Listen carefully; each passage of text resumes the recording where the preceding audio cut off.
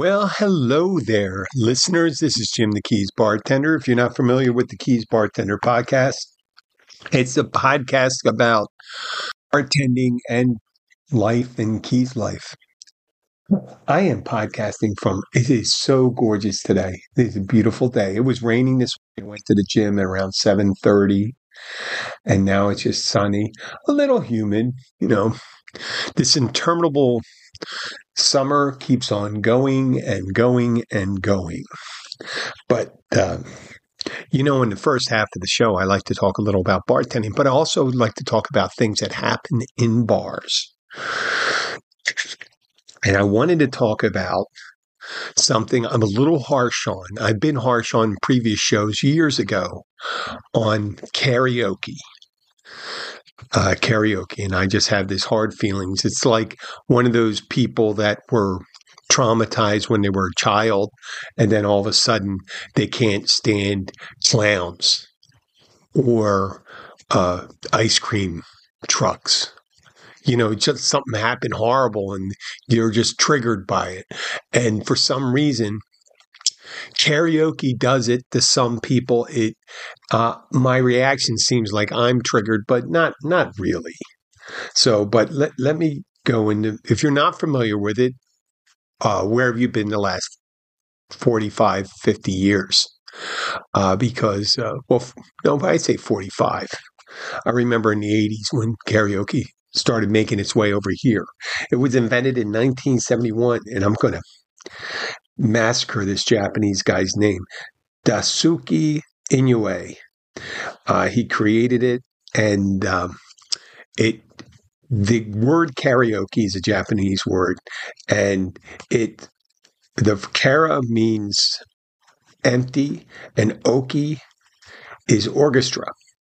The literal translation, the direct translation of karaoke is singing without music, or some people may say singing without talent. Okay. Now, the first part, I'm going to describe some of the most horrible things, and this is part of bar life. So there's the bartender thing, and you're going to have to cope with this at some bars. And there's karaoke people and there's non-karaoke people. And there's a lot of bartenders that become non-karaoke people for some reason. But the thing is, the way you perceive it is something that happens. Let's say if you have a karaoke night and it's your night. Let's say it's on a Wednesday night and you work Wednesday nights. They introduce karaoke and it sticks. And then every week you will hear, these are some of the top 10 songs that people would like to not hear again. And I got this from a site, but I mean, it's pretty accurate, but they're missing some glaring omissions here. One of them is a Boys to Men song. I'll Make Love to You, which, yes, I agree with these people. That is a weird song to sing. And how are you going to lock eyes with people when you're singing I'll Make Love to You? And it's Boys to Men, man. They got amazing voice. You better be like on the cast of Glee or whatever. What is that show? There's a movie out there about the a cappella group singings and stuff like that. Paradise by the Dashboard Lights, that's Meatloaf, which there's a shit ton. I mean, why people would sing that, because there is a middle part where there's a baseball announcer and they're using a metaphor for the guy going ahead with his romantic things with the girl by, first base, second base, third base. And you got the guy, the baseball announcer narrating that part where you're not singing that. A Stairway to Heaven, a big ass guitar solo. You're never going to match the thong song. I don't remember hearing that too often. That's a hard song to sing. See, it's a hard song to even say, thong song. But It Wasn't Me by Shaggy. Oh my God! When I was on my honeymoon in Jamaica, we went on some sail cruise. When this is my first marriage, we went on it should have been a harbinger of the way the marriage was going. They played that song 10 times on this catamaran that we were snorkeling on. And it's like, hey, guys, you got any other song? It was a big hit in Jamaica, I guess. But I really haven't heard that too often. Baby by Bieber? No, not necessarily. My Way, Frank Sinatra? Jesus, I may even have sung that. I may have even sung My Way because that song, if you go to a busy karaoke night, there'll be like 3, 4 people singing that song. Adele, oh my God, who's going to sing an Adele song? Unless you're on America's Got Talent or whatever the singing show. So I know I should know that, but I don't watch. Set Fire to the Rain. That's Adele. I mean, Lose Yourself, Eminem, and I Will Always Love You by Whitney Houston. Lose Yourself, Eminem. I use that in spin, but I mean, I can't imagine singing that. And I Will Always Love You. How can you hit the heights that Whitney Houston hits? Stuff like that. But there's so many other songs I remember. Every Rose Has Its Thorns. Angel by Sarah McLachlan, which is one of the saddest songs around. Why you want to sing that? Bohemian Rhapsody, Queen, Margaritaville. God damn. Smelled Like Teen Spirits. My Heart Will Go On by that French Canadian lady. I keep on forgetting her name. Ice Baby Ice, Vanilla Ice. And the one that no one listed on all the lists that I've seen was that I was hearing at almost every karaoke thing I go to is Bobby McGee by Janis Joplin. And Janis Joplin had this really high range, loud range that she could sing on, and she was excellent. But I guess anybody with a voice that could really scream sings that, and you just hear it. And you know why they got a list of these songs? Because a lot of people sing these songs, and you hear them. And if you go and work every week, you may hear the same people singing the same song, and they'll alter the words to it. Right? There was someone who people want to know, but someone I used to fill in for a bartender who worked regularly at karaoke night. I thought she liked it, but it turns out she hated working karaoke nights, and she kept on asking me to fill in for her. And she was such a nice person that I would fill in for her. And I filled in maybe 4 karaoke nights, not in a row. But I think I may have done 2 in a row one time. But in those 4 karaoke nights, most of the people that were singing were there all the time. Every so often, there'd be a guy dressed up like Elvis coming in. And he sounded a bit like Elvis, but pretty much like anybody sounds like Elvis, maybe. Thank you very much. So it's really easy to understand why some people get all worked up about it. And there's also kind of stereotypical behavior for people that go to karaoke nights that sing at it. Sometimes they may bring their friends. Usually it's just them by themselves. If they come with their friends will egg them on to go up there and sing a song. And they'll sing one of those. There is a good chance that almost all those songs on a busy night, if they're singing like 50, 60 songs, all those songs will be sung. If it's a diverse crowd. Now, when I was working, I would always pray that someone would be drunk enough to do something like a married couple singing, coming up with a real thing to sing Time to Say Goodbye. That's by Botticelli, the Italian opera singer, and Sarah Brightman. That it's a duet. That would be hilarious.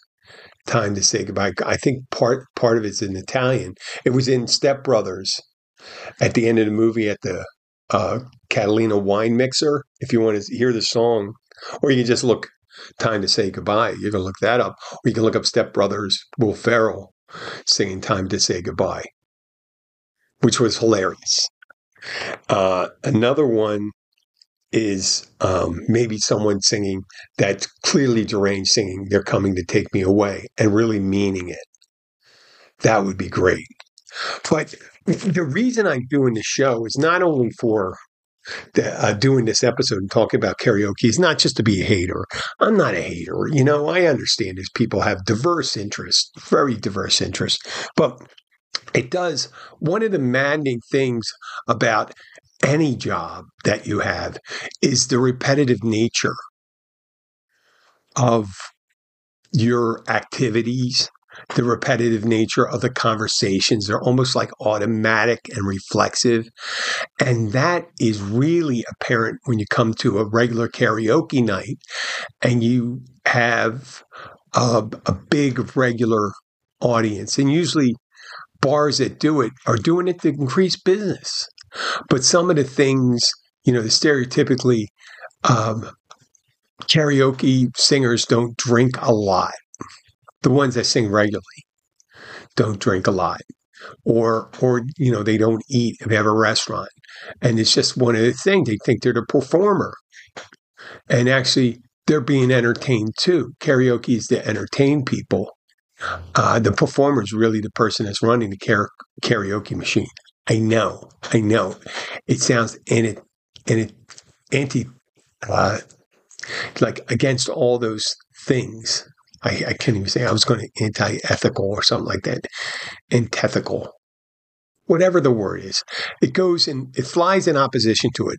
That the people that are up singing are the people also being entertained as an activity, as much as if they were playing a video game or pool or shuffleboard. And the thing is, tonight they're having a karaoke night at the bar I work with, and it's not one of many karaoke nights to come, because it's a one night, it's a fundraiser, and everyone that comes to sing is going to be original, because I won't have another karaoke night to compare it to. Hopefully there's newer songs and things like that. And they'll just be, they'll just be going and doing the songs, and there'll be I'm sure there's going to be a couple of repeats. People say, watch me do it. I could do it, this song better, blah, blah, blah, blah.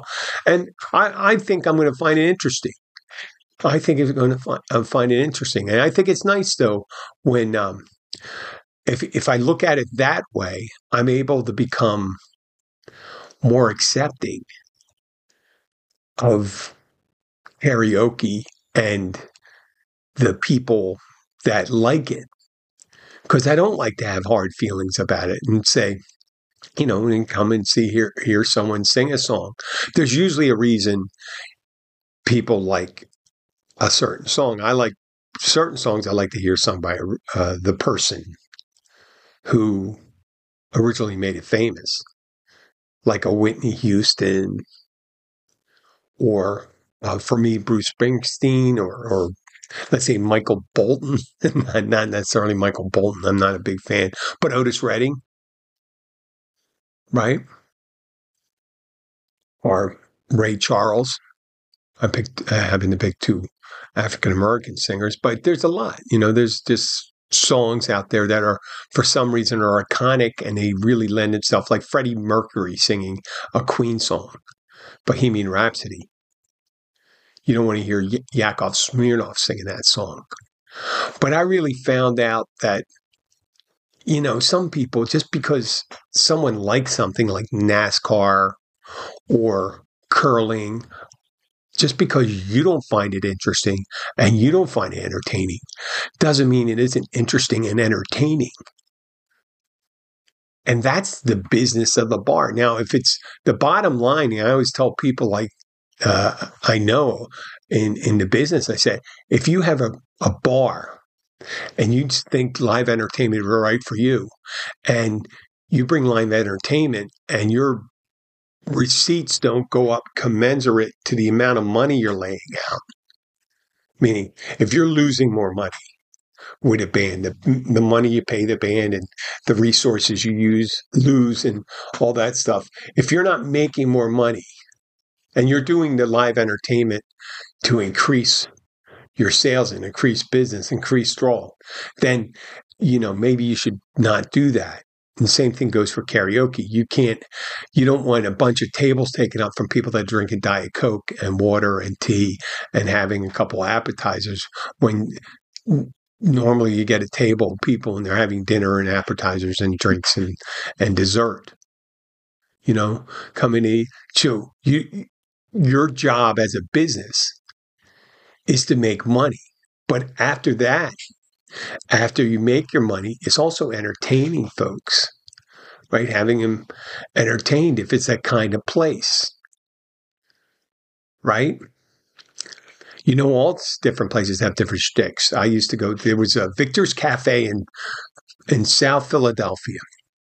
I used to like going there. I went there about 3-4 times. It was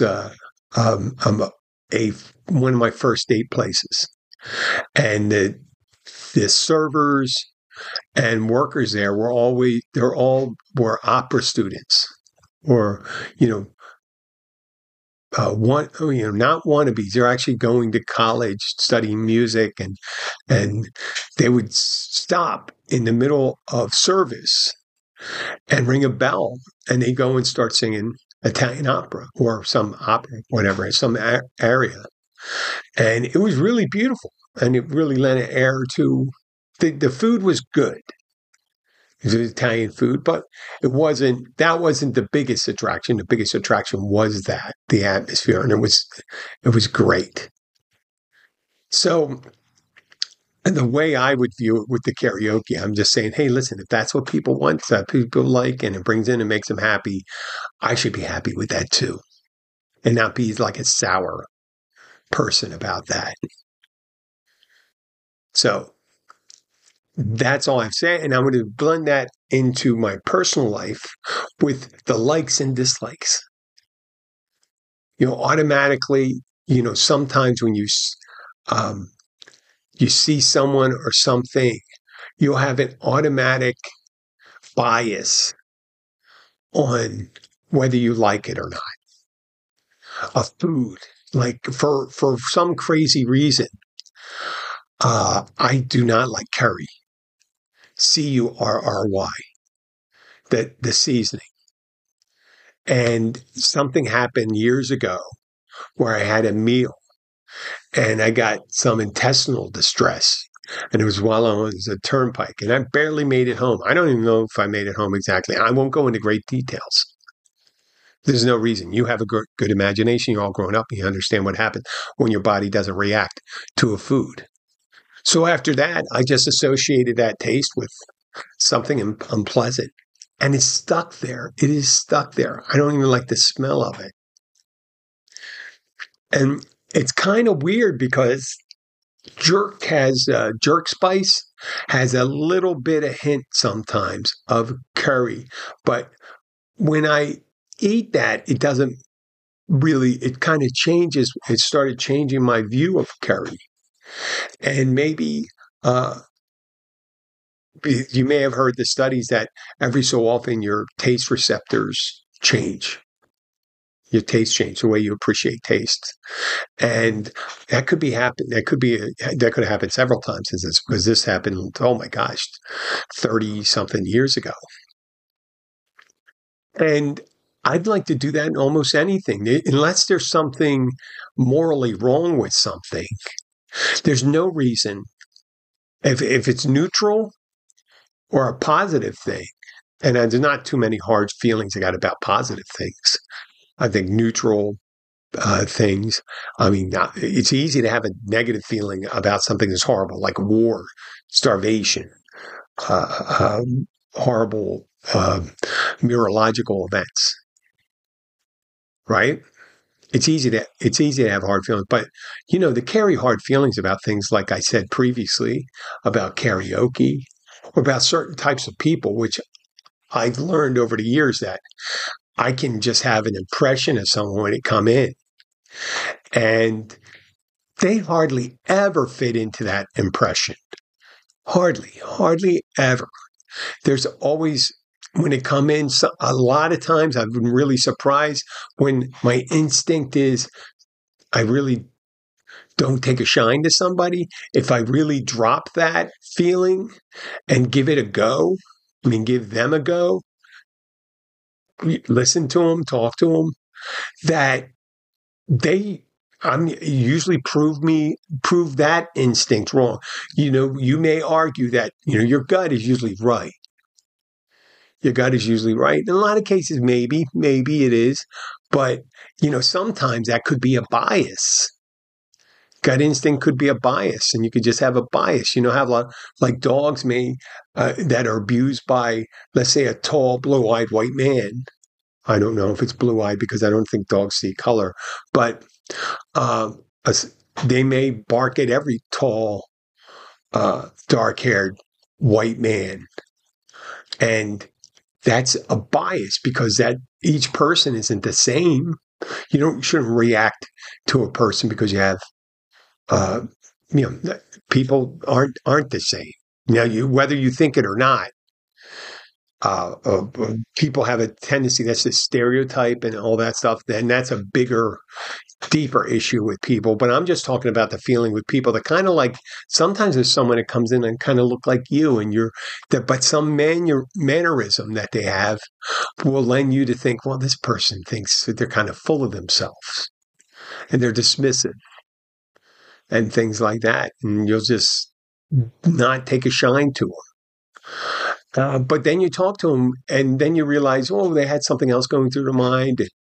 They're on the phone. Sometimes, obviously you're sometimes people will prove your gut reaction right, but that is up to them by their behavior to do that. You don't have to take that feeling for what it's worth, as long as you're not exposing yourself to some risk.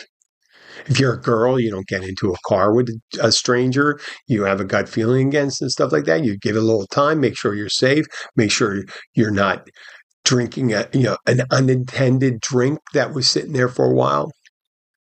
I wanted to talk about that some on a future show about those things changing, that Mickey thing. But that's important. If you're a vulnerable person, part of a vulnerable population in a certain place, let's say, you're a girl in a room full of guys. Your job is to remain safe. But that doesn't necessarily play a hand in what I'm talking about, accepting people for who they are, right? You got to make yourself safe. But I mean, prejudging somebody or a situation or a food or a culture or a situation. Like, I do that a lot when I have a thing and something's going on, like at work tonight. I mentioned earlier, it's karaoke, and I could automatically think in my head, this is going to be horrible. Or I can start thinking, this is going to be different, and this is going to be interesting. And there's going to be, you can say, oh, there's going to be, a lot of different people here. It won't be the same. I'm thinking, hey, that's going to be great. I just realized how squeaky this chair is. I'm going to really have to change that around here. Because you may think it's my body, right? But getting back to the purpose. So what I was driving at is like getting rid of bias, stereotype as much as you can. There's something we use in the program that I attend. It's called contempt prior to investigation. If you don't know, and I'm not applying it to the political differences, which would really be good too, but if you don't know the